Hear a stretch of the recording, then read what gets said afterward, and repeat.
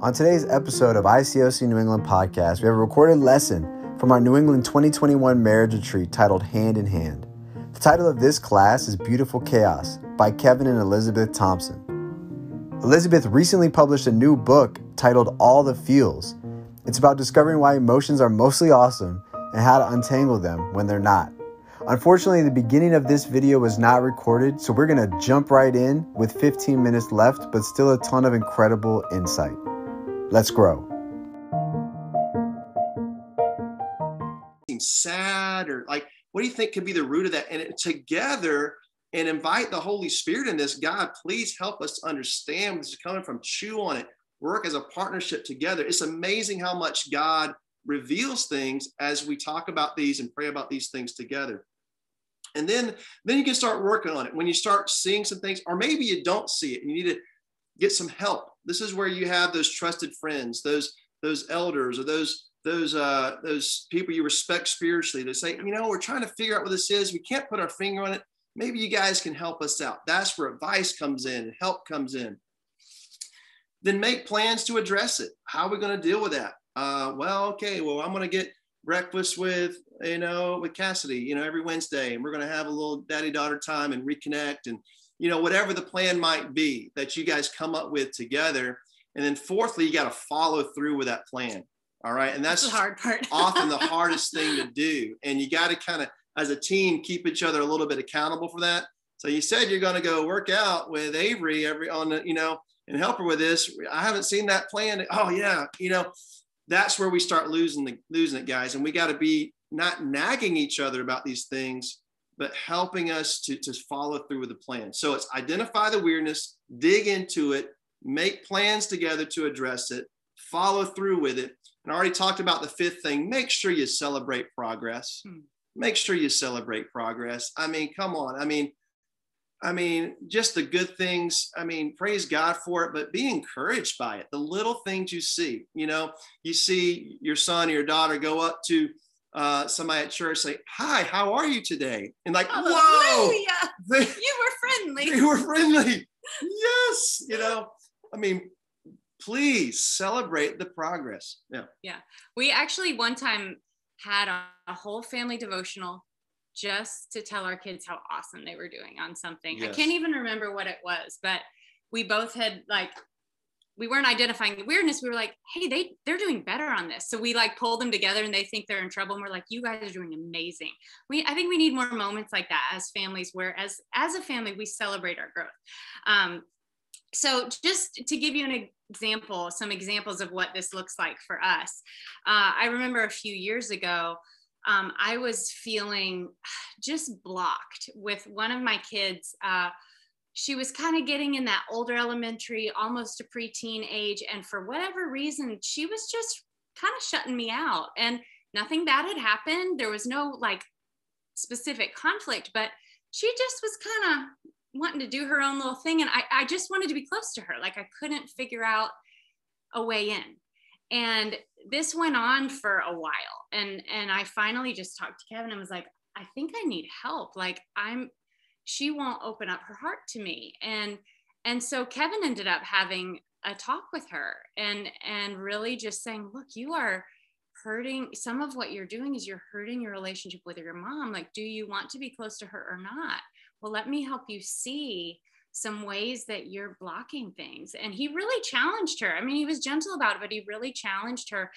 And he got through at a time when I couldn't, because she wasn't letting me in. And I was so grateful because there were things he could say that I couldn't. And my relationship with that child really changed from that time on, dramatically. And I was so grateful for our partnership in that moment. Earlier, really just a few months ago, on the flip side of things, I noticed that Kevin and one of our kids were they kept bumping heads, just kind of on similar things. And Kevin was frustrated and the kid was frustrated. And, both of us were kind of like, what's going on? So I actually pulled the kid aside and was like, hey, what's going on with you and Dad? What are you feeling? What's going on? You seem frustrated. You guys seem a little at odds. And, you know, there was a lot of crying and snot flying and all of that. And this kid was feeling frustrated about just their dynamic, and kind of explained better to me, hey, this is what I'm feeling. This is what's going on. And so I was able to go to Kevin and kind of be the interpreter and say, you know, I think this is what they're feeling. And what's good is then he was able to kind of process defensiveness with me and not with the kid in the moment. Because you know how sometimes a kid is just pushing your button and making you mad. So he was able to kind of like do that with me. Yeah. And then work through it and then go back, and they really repaired their relationship. And I think those are some ways that we can help each other. We're not competing with each other. We're working together and helping our kids be close, you know, helping us all be close. Yeah, because I mean, Elizabeth wants the kids to have a great relationship with me, and I want the kids to have a great relationship with her. So if I see, so we can foster that with each other. We're not competing for their love. We want to have, we're each other's biggest fan here. And I think we can have those conversations as partners together to help, like, you know, hey, you know, that really kind of hurts your mom's feelings a little bit there. And like that comes across different coming from dad or from mom, vice versa. And so we're partners together in fostering those relationships. Again, we're painting a picture here, and we got to paint it a little bit faster because it's already 33 minutes. We're going to paint faster. Okay. So do you want to talk real short? I mean, we're already like, I think. Okay. So basically painting a picture, pulling weeds. Okay. As we're parenting together, we're identifying things together that we have to work on. We're working on that, and we're celebrating that together. But also, it's not just pulling weeds, but it's planting seeds. Okay. How do we do that? Well, I think one thing is important to know that where do seeds come from? They come from mature plants, mature trees. And the greatest seeds we're going to give are from our own maturity and our own spiritual growth. And it always comes first to us. The authentic seeds of faith are going to come from our authentic faith. And it's always, if you want to plant faith in your kids, I mean, grow spiritually. That's the first thing to do, is grow in your walk with God. Dig in your Bible. I mean, take steps of faith. And that's where it comes from. There are a lot of seeds to plant, a lot of godly seeds. You want to talk about seeds of grace? Sure. Yeah. For us, one of the biggest seeds that we are trying to plant with our kids is just the seed of grace. Grace with God, of course, but practicing grace with each other at home. I mean, you know, like I said, we push each other's buttons at home. And I always have said that sibling relationships are like a crucible for your character. I mean, nobody knows how to make you more mad than your brother or sister. And so cultivating a grace-filled atmosphere at home is crucial if we're not going to kill each other. And we have all learned that this year. But one of the things that we really insist on in our family is that things do not go unresolved. That if people are having an issue with each other, we have to talk about it, because otherwise bitterness builds up. And sometimes I think parents underestimate the amount of bitterness that 6, 7, 8-year-olds can have towards siblings that really festers if you don't help them work it out. So we're trying to foster that environment of just, we work it out, and then we offer complete forgiveness. There is no doghouse. We do a lot with do-overs in our house.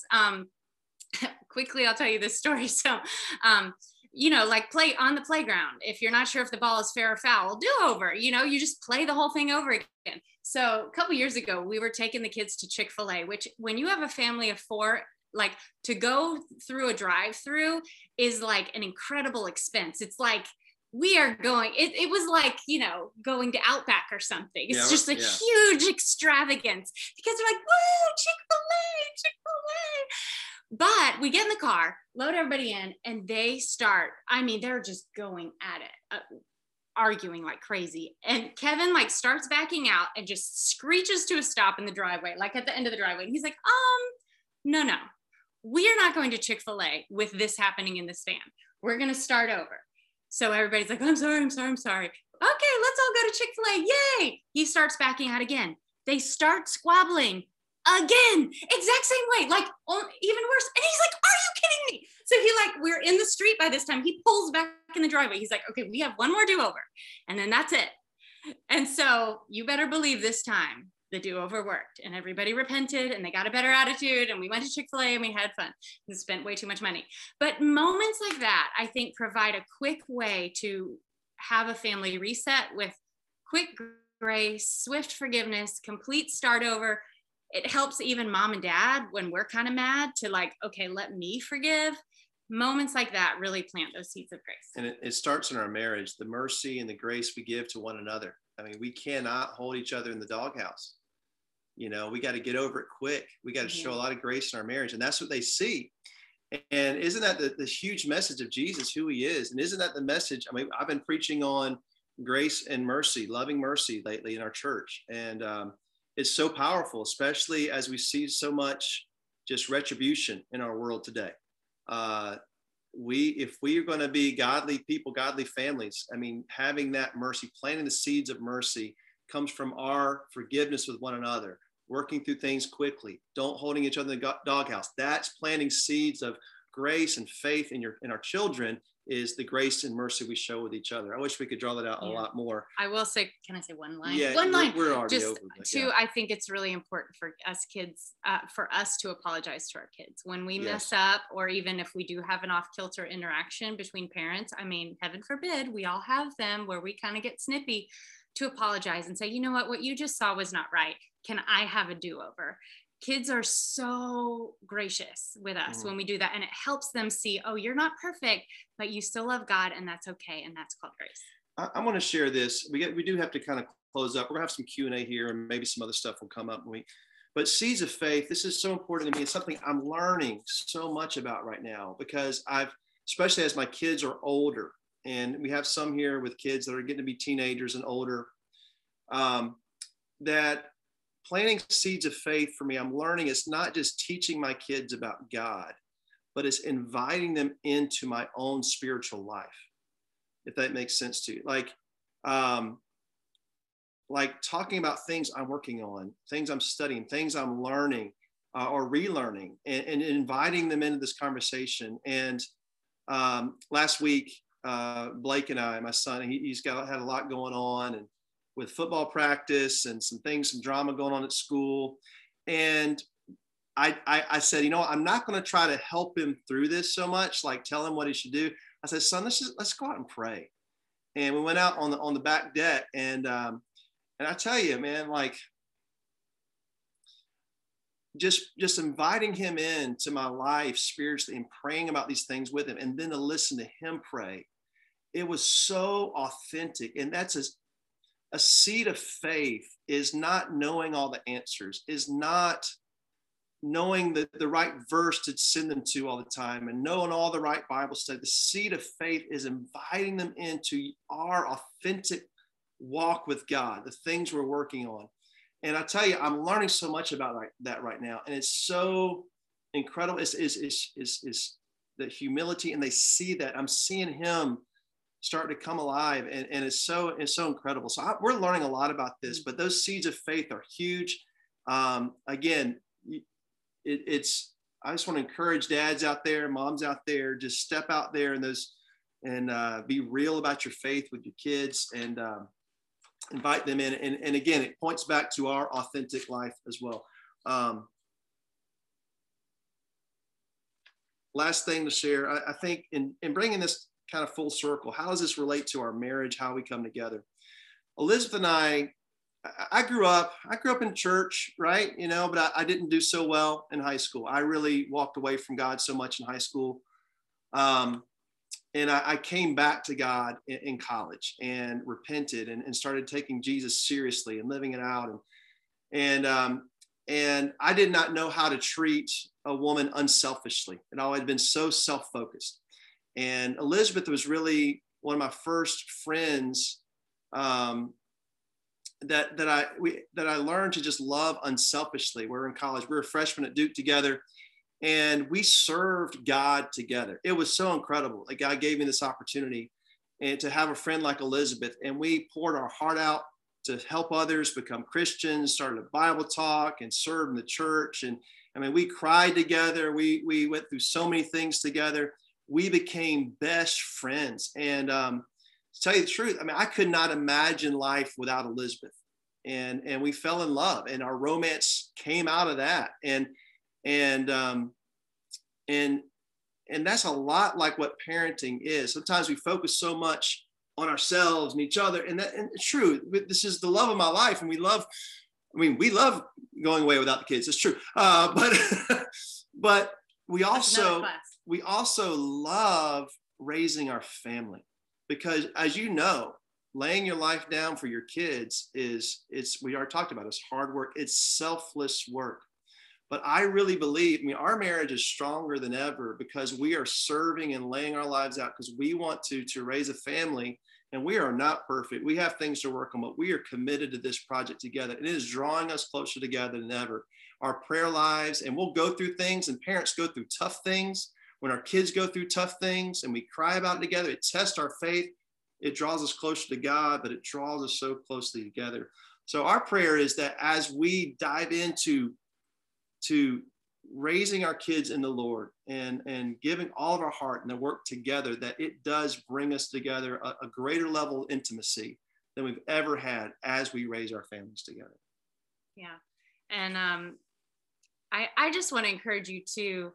Kevin kind of touched on this, that as you're growing your family, stop and smell the roses along the way. You know, when your little garden bears fruit, when you have a little baby plant and it has its first bud, celebrate that. Don't just wait for the day your kids become Christians or the day they, the big things. Those wonderful highlights along the way, those are God's blessings too.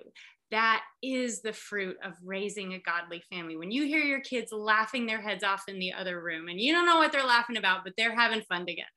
When you see somebody apologize in the family, those little beautiful moments. The rest of the day may be a disaster. It may be chaos, but those moments of beauty, those are also the fruit. You're going to see, and you're going to want more of that. So don't forget to celebrate those all along the way. Celebrate them with each other, with your kids. And that's just the beauty of what God creates. Amen. So I'll just hand this back over to Jake, how we're going to do Q&A for a little bit. Amen. Thank Kevin, Elizabeth. Thank you guys so much. That was.